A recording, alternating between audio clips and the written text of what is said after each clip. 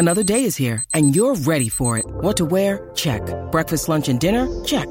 Planning for what's next and how to save for it? That's where Bank of America can help. For your financial to-dos, Bank of America has experts ready to help get you closer to your goals. Get started at one of our local financial centers or 24/7 in our mobile banking app. Find a location near you at bankofamerica.com/talktous. What would you like the power to do?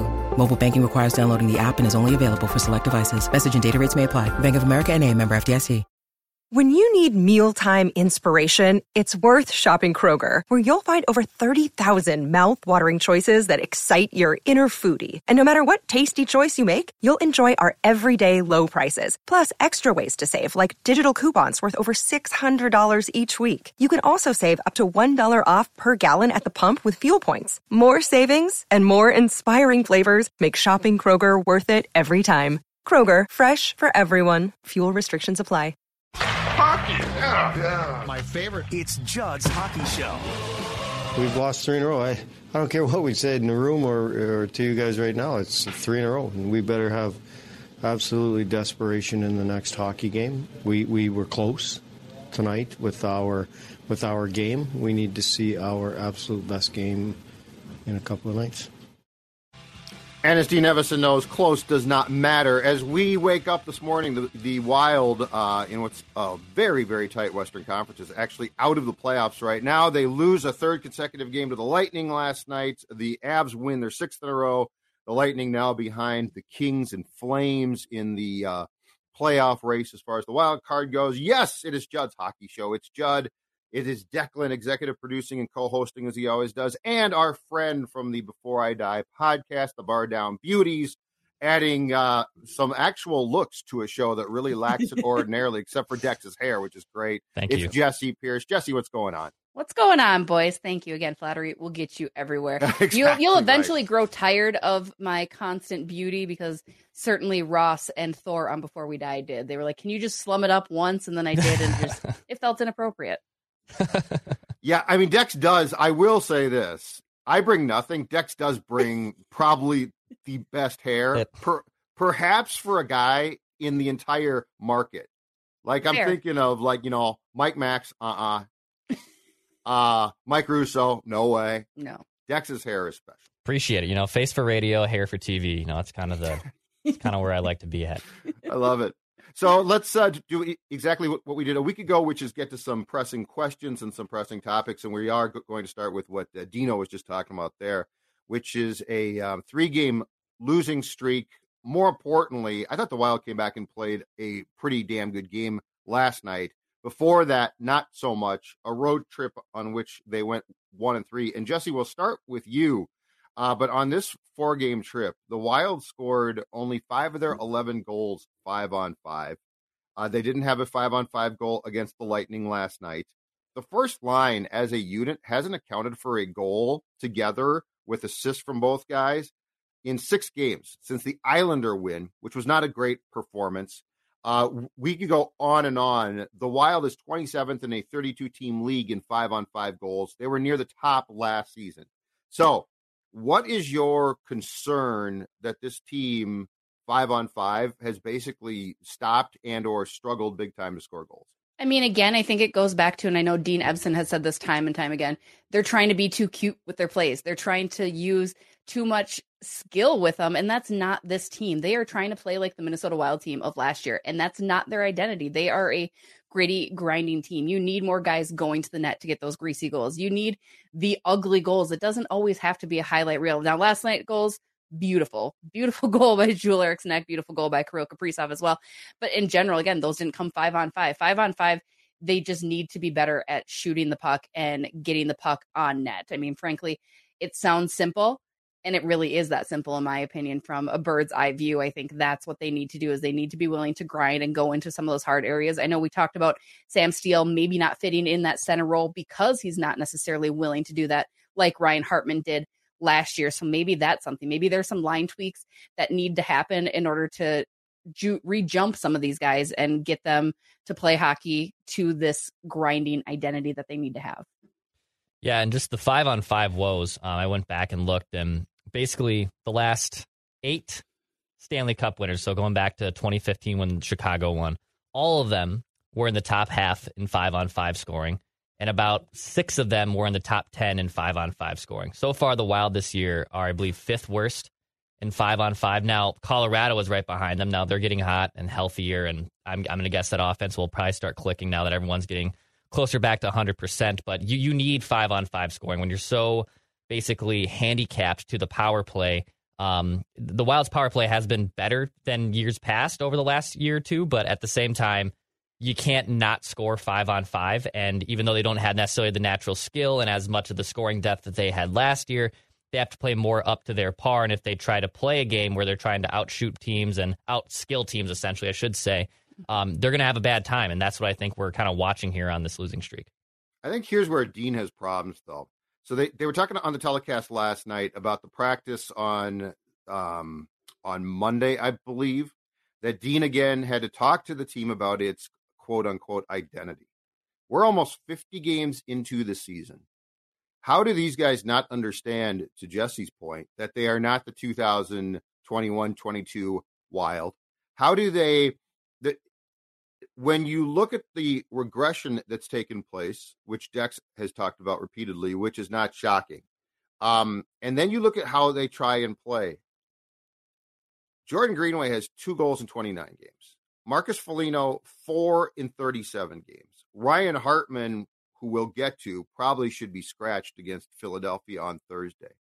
So I guess what confuses me is, because we could talk about, well, if Bill Guerin wants to win, he needs to go get a top 6 guy that can score. Now, that's going to be up to Bill. Bill might say, this team, you know what, screw it. But what gets me is this. Why is the head coach having to remind his players how they need to play 50 games in? It's not like there's some, does Jordan Greenway wake up and look in the mirror and think to himself, yeah, today's the day I go Bobby Orr. I go full Wayne Gretzky. This is me, right? But that's what I don't get. Like, beyond Kirill and Zuccarello to a certain point, and that line's disappeared. Who on this team looks at themselves and says, yeah, you know what? It's going to start to click for me offensively because that's who I am. That I am thoroughly confused about this whole thing of them, as you said, Jess, starting to try to play cute like they think that they are a really good team or a really skilled team. As Herb Brooks said, gentlemen, you don't have enough talent to win on talent alone. So I think that really solidifies this team. And it's funny you mentioned that you have Kirill and maybe Zuccarello, because my husband and I literally were just talking about this. You look at the superstars in the league, they always have somebody with them. You've got Crosby and Malkin, you've got Draisaitl and McDavid. I mean, Colorado has 3 elite players. Zuccarello's on the cusp, and I think he definitely is there. But again, he's getting older in age, so Kirill doesn't have anybody to be that elite talent. That all aside, you're right. This is not the team that you are. Throw away last year. You guys didn't make it out of the first round of the playoffs anyway. That's not something that necessarily you need to hold your standards to.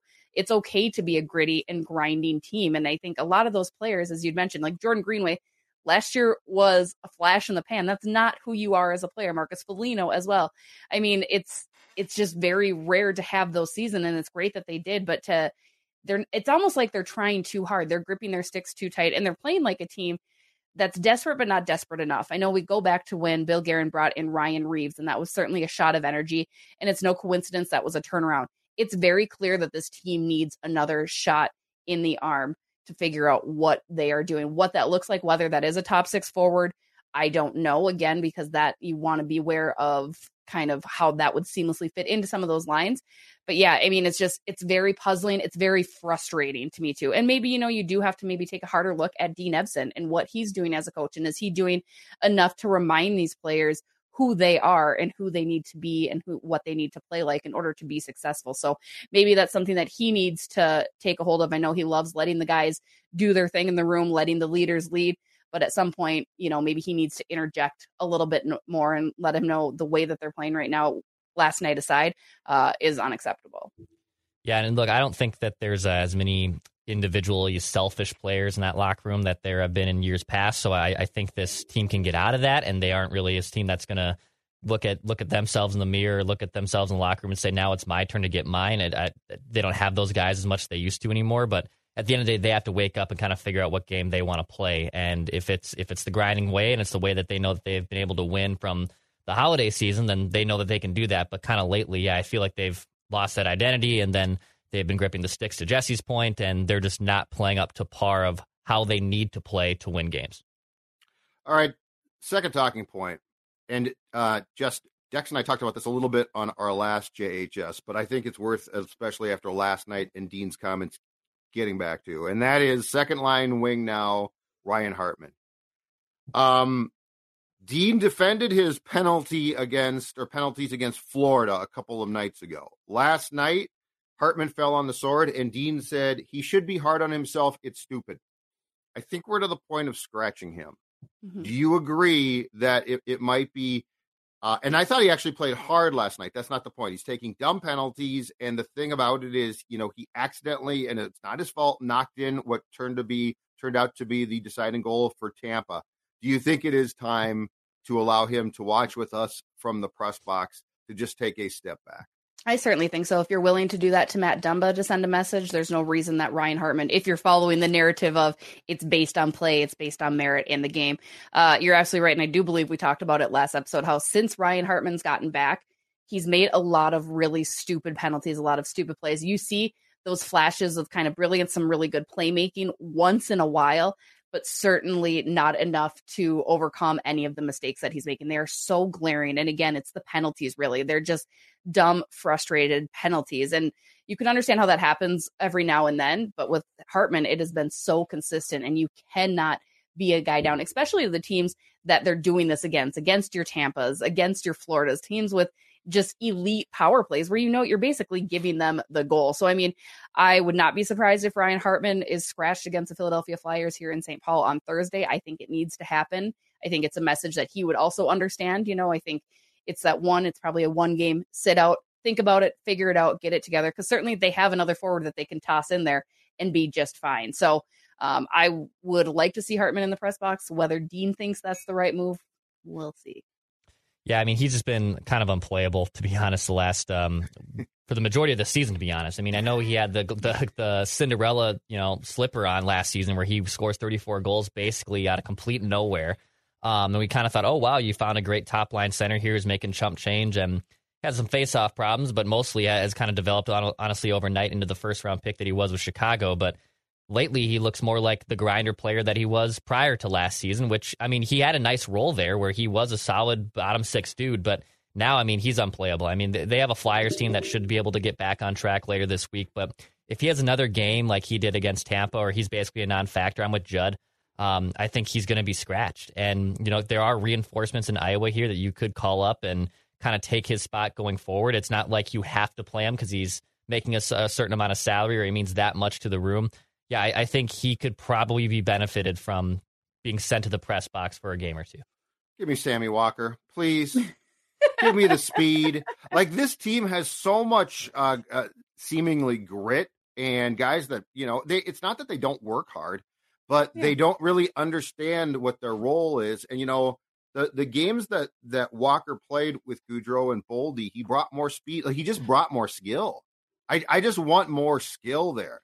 I gotta, the sad thing is right now, when this team plays like it has of late, it's not very fun to watch. Like, Kaprizov's fun, but the problem is when everyone thinks that they're Kirill too, then especially on the road, the opponent just attempts to do what the Vikings opponents did to Justin Jefferson. They just attempt to double team and shut down Kirill, and everyone else is going to fail because they think that they're good. I want speed. I want some more skill. I'm not saying it has to be an all-star player, but I am saying, watching Hartman, like, of all the regression that's taken place, you guys, I really think that it's easy in that the Hartman one is the easiest one or the hardest one to watch. Mm-hmm. Like, seeing him fail. Like, Foligno's not scoring, but I don't watch the game and say, Marcus Foligno, ooh, right? Yeah. And Greenway last night, again, he can be difficult, but last night I thought he played okay. Hartman, he's holding the stick so tight and he's trying so hard. It's like it's a self-fulfilling prophecy he's going to screw up. You said you wanted more scoring and more energy. You want a different team than the Minnesota Wild, let's be honest. Like, that's not what we're watching at all. No. And because last year, I think that's what is, you're feeling that letdown because last year That's all you got. It was goal after goal after goal. And that's what makes this game so exciting, is when teams are scoring left and right and just doing it all the time. And Minnesota isn't that team, but they never have. In franchise history, that's never been their team. They've always been that very defense-first squad. Thank you, Jacques, for that. And while they've added a little bit of scoring punch, I think you're right, Judd. You don't have just the elite talent. Is Sammy Walker the answer? Maybe. I like the idea of him up here better than Marco Rossi, which I know a lot of people are still bitter. I don't know that you're going to see Marco Rossi with the Wild at all. I really kind of am at that point where I just don't think it's there. I think he's, an easy trade bait, or he's somebody that's just going to kind of stay. Yeah, that's a little hot take. A little spicy take from Jesse. Did you just throw out, you think that might be it? Why not? Toss him in with Dumba. Maybe. Wow. That's a big another miss. Forward. Yeah. 9th overall pick. Oh boy. It doesn't always pan out, boys. It doesn't always pan out, and that's okay. I saw Brian Lawton, Jesse. I know it doesn't always pan out. Steve Yzerman, Turgeon, Barrasso. I know it doesn't pan. LaFontaine. Okay. I'll go back to James Shepard. That was my guy. I was like, James Shepard, and that was brutal. Brutal. Benoit Pouliot, even you can throw him in the mix. He actually turned out to have a halfway decent career, but he was a bust. Was a huge bust. 100%. That's the Crosby draft, right? Yes, Pouliot? I believe he was like third. He was like third or fourth. Yeah, I actually covered. So they were coming back from the lockout in 2005. Yeah, and I was at the Strib at the time, and I covered the lottery, and the Wild kept not getting called, right? So they started the butt back, and they worked their way up to 1, obviously. And it's like, oh my God, they got a chance at Sidney Crosby. And then they got a pretty good draft pick, and it's Benoit Pouliot. All right, the third talking point is going to be juicy. It's going to be controversial. But before I get there, I want to talk to you guys about, well, let's just say the sports bar of Sports Dad. That's right, Park Tavern, St. Louis Park. You're looking at it right there. That's just the bowling. Folks, this is just the tip of the iceberg when it comes to Park Tavern, because you've got 2 bars. You've got a place that is outstanding for groups. I'm not talking small groups. I'm talking a big group, 40 or 50 people. Again, guys, as I keep saying, if your wife has a birthday coming up and she's like, do you have something special planned? And you're like, I hate to plan, because you know what Sports Dad does. All you have to do is get hold of my friends at Park Tavern. Cheryl and her crew will take care of everything, and you take the bow. 952-929-6810, parktavern.net, 952-929-6810, parktavern.net, in the community for over 42 years, and a great place to watch a game and enjoy, let's say, Ace Early. And Dex, before we get to the third talking point, tell me about popcorn. Oh, popcorn? My friends at Popcorn. Here, look at this nice little Minnesota Wild bucket here, Jess. What do you think? I like it. Oh, the kids would like that, Jess. The kids would probably like the popcorn. The hubby would like the popcorn. You would like. Everyone loves popcorn, okay? I mean, you can't mess it up. And then there's so many delicious flavors. I got dill pickle popcorn in here. That's right. I said dill pickle popcorn. Yes. I eat it all the damn time. I was munching on it yesterday watching the Wild play the Lightning. You go to popcorn.com to find all these great flavors. They're also located in the Twin Cities in Minnetonka. So go check out popcorn.com. Mention you heard it on Judd's Hockey Show. It helps them out, helps us out too. Go check out popcorn.com. All right, I'm going to go off script from what I sent you guys, but with the way that this conversation has gone, the NHL trade deadline is a little over a month. It's the early part of March now, all right? So here's my question, and Dex, I'll start with you on this one. But Bill Guerin has basically come out and said, this team will tell me if I should make a trade to improve it or not. So as things stand right now, because we are almost 50 games in, so we don't have a sample size problem here. We have fluctuations in play, but we don't have a sample size problem here. Is the Minnesota Wild worth trying to save? Would you, in other words, how much would you go in if you were Bill Guerin and sat down today and looked at these games? How much of a commitment would you make in saying, you know what, I'm going to get a top 6 forward who can score some damn goals, the future be damned a little bit, or you know what, it's not worth it. I want to save my capital. In fact, if anything, I might be a seller. So I wouldn't be a seller. I think that's clear. I think in terms of the things I would like to see happen, I would like to see them potentially get the right guy. I don't want to see them mortgage the farm for anyone. So like Bo Horvat for me is a non-starter. If Vancouver's going to be asking for multiple picks and multiple top prospects, I'm out on that. He's a great player. But I don't think the Wild necessarily need that. And even if they got Bo Horvat, I'm not sure all of a sudden I'm looking at the Wild as, oh, now we're going to run through the West, or now they're going to be the team to beat. I don't look at that way. I look at it like that. I look at it in a different way. And the name I brought up with Judd last time, Jess, when we talked on over the weekend, was if Ryan O'Reilly comes back from this foot injury and he plays up to par, and also he's up there in age. Now, again, I don't think St. Louis gives him away for, a bag of popcorn necessarily, but if you can get him for the right price, he's a leader, he's a captain, he's the Bill Guerin type of ingredient, even if it's just a first-round pick, and if it's even next year's first-round pick, I'd entertain that. And then you have an opportunity to potentially re-sign him, you bring him chemistry into the room. Someone like that, for me, I would like to see. Outside of that, though, to answer Judd's question, I don't think it's I don't think it's necessary that they have to go off and be buyers of the trade deadline. I'm kind of with Judd. Ride it out. If you squeak in the playoffs with this roster with some internal tweaks, go for it. But I'm not going to be pounding my fists in the table, demanding Bill Guerin to make trades, kind of like he did last season. Yeah, no, I think I'd completely agree with that. I love Ryan O'Reilly, boys. I think that's a great move. I think he'd fit perfectly well into that culture. He knows how to win. He's just got this good personality too. So I think that is something to be admired. I don't hate going after Bo Horvat, though. I've becoming, because it's just been thrown in my face so constantly over time that I've just come around to it. And I will give credit to our friend Pat Micheletti for this. Him and I were chatting last night.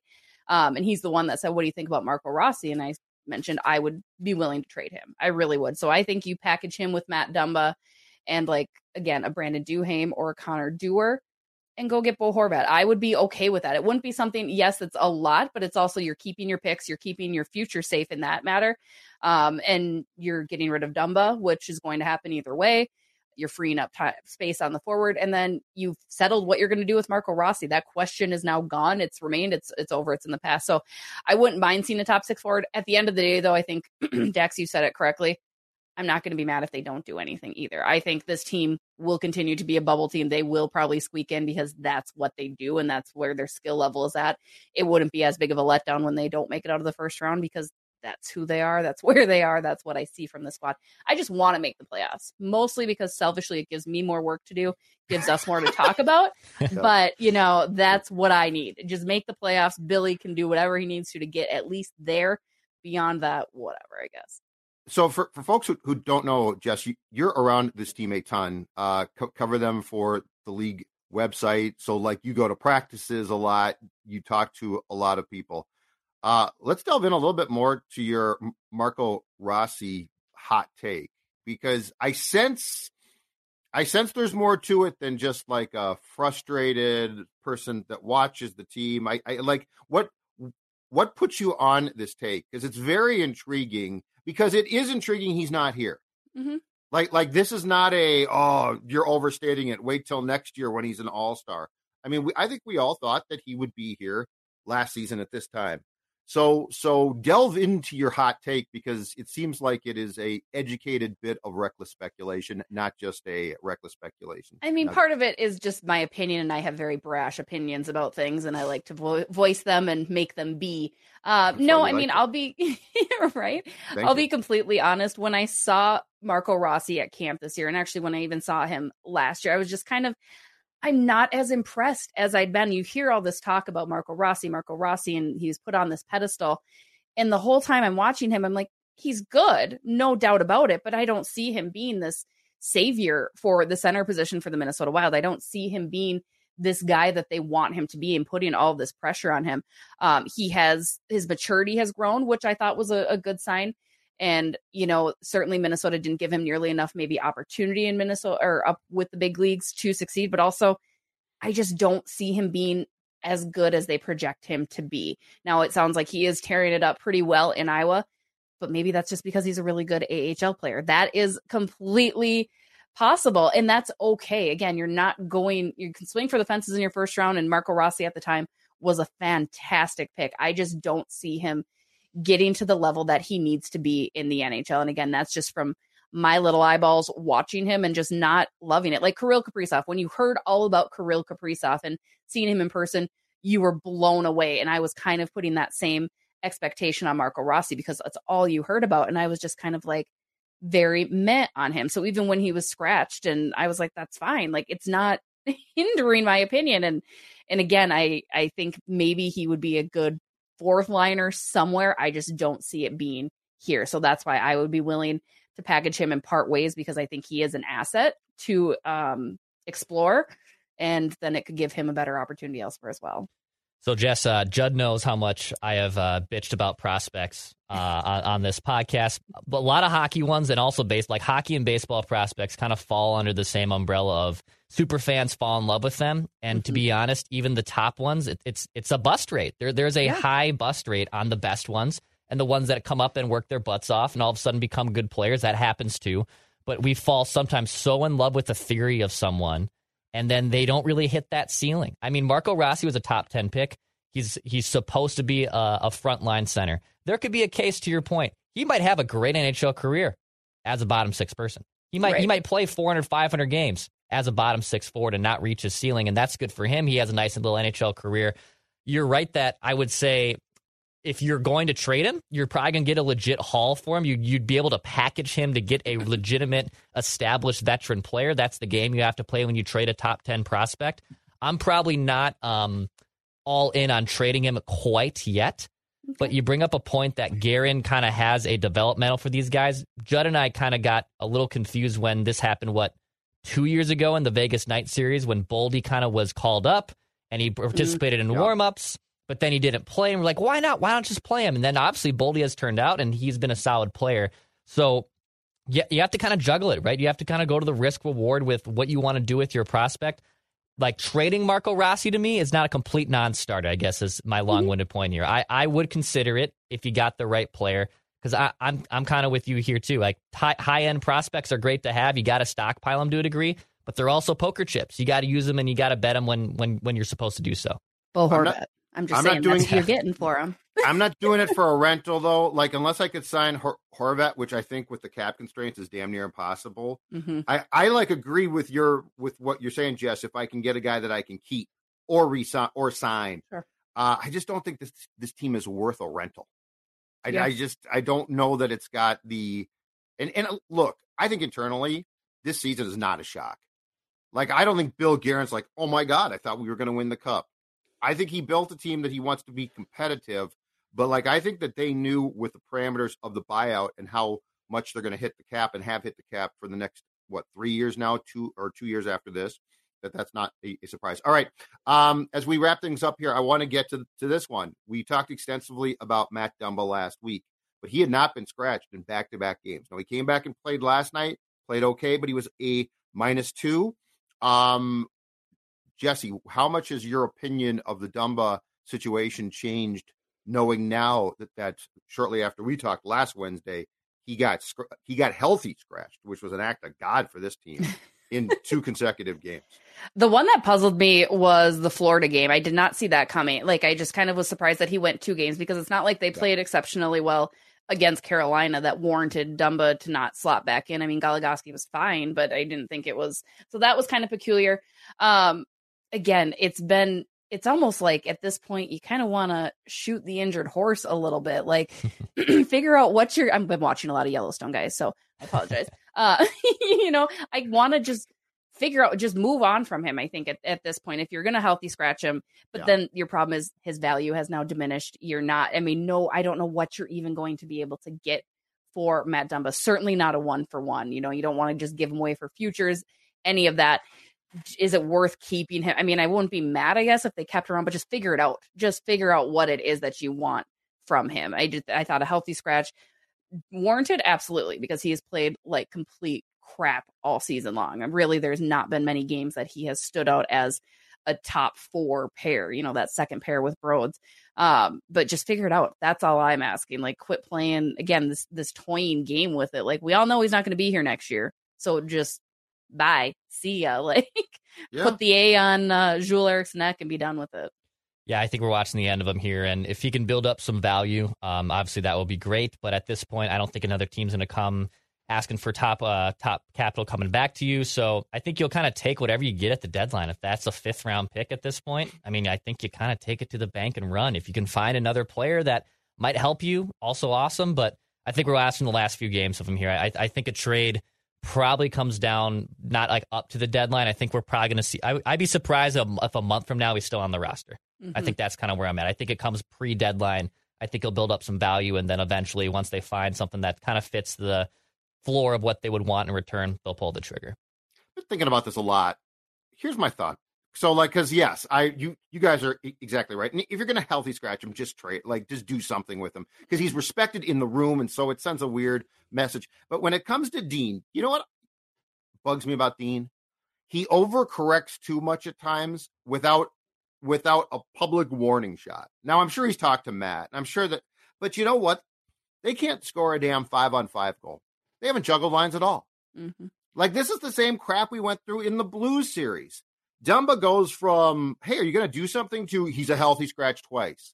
You don't demote him to the third pairing. You don't do, like, it's like Dean goes from 5 miles per hour, okay, we're going to be patient, to 100 without going 55. And the Blue Series really concerned me. There was a lot of non-moves there that Craig Berube made, and it worked. And I understand line continuity. I actually, as an old school hockey fan who saw a lot of it, appreciate that. The North Stars left their lines together a lot. But you can't score a 5-on-5 goal. You're not juggling lines. You get mad at Dumba, and you go from he's playing with Broads, like Jesse said. So he's playing with a really good defenseman, too. You know what? Screw it. He scratched. Why don't you play him on the third pair for a game? Send a public message. Because calling people into your office privately doesn't work for some people. And so now you go from, okay, you didn't listen, so you're fired, to couldn't you have done something? So anyway, that's the thing that sort of bugs me about Dean. Last thing, Jess, for you, I just want to get your thoughts here. The way that Bruce Boudreau was treated by the Canucks. You covered him. I think you're sort of friends with him. He's certainly been on Bar Down Beauties. He's a great hockey guy. I just want to get your thoughts, because I thought that was among the most Bush League things I've ever seen, at least in recent hockey. I've got his digits. Me and Bruce are buddies, good pals. No, he's a fantastic human. I've never met somebody, maybe you, Judd, are second close, but somebody that just loves hockey so freaking much. I mean, this guy is watching it in and out. I mean, it's his complete passion, and you have such respect for somebody that is so true and dedicated to the game. I definitely hate, obviously, how Jim Rutherford did. I saw a funny meme yesterday about how Bruce Boudreau scored his first NHL goal on Rutherford, and that's probably why Rutherford took it out on him. So, no, I just thought it played out so publicly, and it was just so, for a coach that has earned the respect of the league, earned the respect of players and teams, you hate to see it, and you hate to see the emotions. I'm a huge empath, so obviously seeing anybody cry, I can't help but tear up. But I will say this, and I read a very interesting opposite side of things, where a Vancouver Canucks fan said he didn't think necessarily the organization handled it wrong, because Bruce's emotions were tied to the way that the fans treated him, the respect that he got from the fans. So he goes, without the organization saying, he's probably going to be let go, he wouldn't have received that farewell, that very fond goodbye, which I thought was very interesting. So that's actually a good point. Like, Bruce Boudreau was in Anaheim ready to replace their coach once upon a time too. But I think it was just the fact that Bruce was still himself, still very human, and the way that the fans reacted to him, which was so positive, and the way the players all showed their respect. I think you don't get that unless the organization was as brash as they were. So while I think it was a terrible thing to do, you're also somewhat happy for it, because then the fans were able to recognize, hey, we really appreciate and love this guy. So Bruce, thank you. So you could take it kind of as a double-edged sword there. At the end of the day, Vancouver organization, terrible organization, don't get me wrong, with everything, not just Bruce, everything that they handle. But it was hard to watch. I am sure we will see him soon on our TV channels, probably behind a bench in some capacity as well. Awesome stuff, Jess. Thanks. We will talk to you soon. Dex, you can wrap it up for us if you don't mind. Yeah, hit the subscribe button for Daily Minnesota Sports Entertainment right here. This is Judd's Hockey Show. That's Jesse Pierce. Go listen to the Bar Down Beauties. Go check out our work at NHL.com. Go follow her on Twitter as well. We'll be back later this week.